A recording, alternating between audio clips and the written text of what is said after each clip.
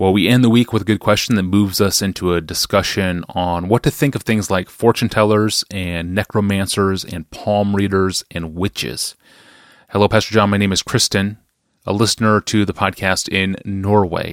In 1 Samuel 28, Saul wants to contact Samuel through a medium, and he does. But how can this be possible? You can't contact dead people, and all spirits except the Holy Spirit is from the devil. So why does not chapter 28 forbid it, and what are your thoughts in the realities at play in this passage? Here's the short answer to Christine, and then I'll say just a bit more. 1 Samuel 28 has lots to say about consulting with necromancers and mediums who interact with the dead, and all of it is negative. And the point here, and throughout the Old Testament, is that God's people should not consult with mediums, not because there's no such thing as communication with the dead, but because it is an abomination to try to communicate with the dead. The point is never in the Old Testament that it's impossible, but that it is wicked and sinful and will bring down God's judgment if we do it. That's the short answer. The situation in 1 Samuel 28 is that Saul and David have been at odds for a long time, and David is rising in God's favor to be the new king, and Saul is becoming increasingly disobedient and unacceptable as God's king. Back in chapter 15, Saul disobeyed God and failed to destroy the Amalekites. Samuel the prophet confronts him and says that God has now rejected him as being king. He's torn the kingdom away from him. He's going to give it to David.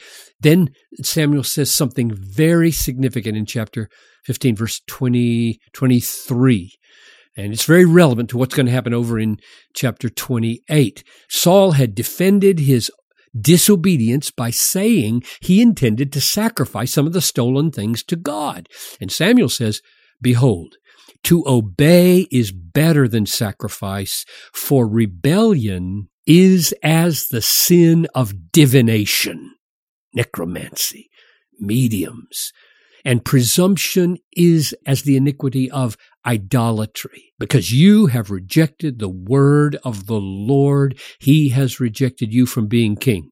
So did you hear the reference to divination? Divination refers to trying to get revelation about the future and about God's secret plans by using demonic means or means that involve transactions with the dead. Samuel says it is in essence rejecting the word of the Lord. The Lord's word is not enough. And Samuel says that Saul's disobedience, therefore, is like divination. It's like idolatry. He puts divination and idolatry in the same category. And that's the root issue in using mediums and necromancers. It puts the mediums and the necromancers in the place where God belongs. God tells us as much as he wants us to know about the secret counsels of his plans for the future. So when the prophet Isaiah indicts the people for their involvement with mediums, he says it like this: "When they say to you, 'Inquire of the mediums and the necromancers who chirp and mutter,' should not a people inquire of their God? Should they inquire of the dead on behalf of the living?" This is why Samuel calls it idolatry. If we go to mediums to find out something about our life that God has withheld from us, we put them in the position that only God should have. This is a great abomination, and Samuel calls it idolatry. Moses, in Deuteronomy 18:10, speaks like this when he goes after mediums: "There shall not be found among you anyone who practices divination or tells fortunes or interprets omens or a sorcerer or a charmer or a medium or a necromancer or one who inquires of the dead, for whoever does these things is an abomination to the Lord."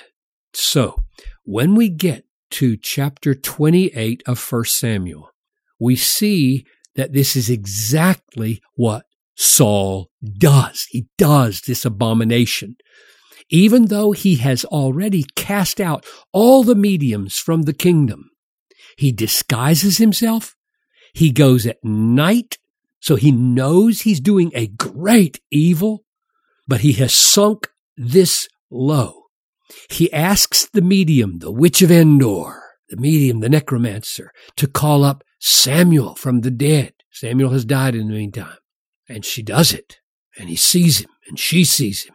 And they know what's happening.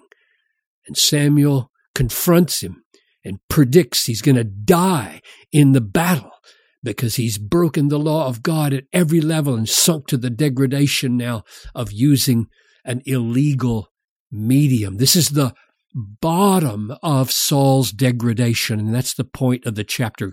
He has sunk this low in spite of all God's privileges to him, and so in his next battle with the Philistines, he is a dead man. So the point of this chapter is not that necromancy and divination or the work of mediums is impossible, but that it is to be avoided at all costs by God's people because it is an assault on God's wisdom and authority and love, and is therefore in the category of idolatry and rebellion and abomination. So I would say to Christine, the Christian answer to witches and mediums and sorcerers and charmers and necromancers and the users of omens and divination and Ouija boards or anything like that, the answer is not that such things are unreal or impossible. We're not secularists. We're supernaturalists.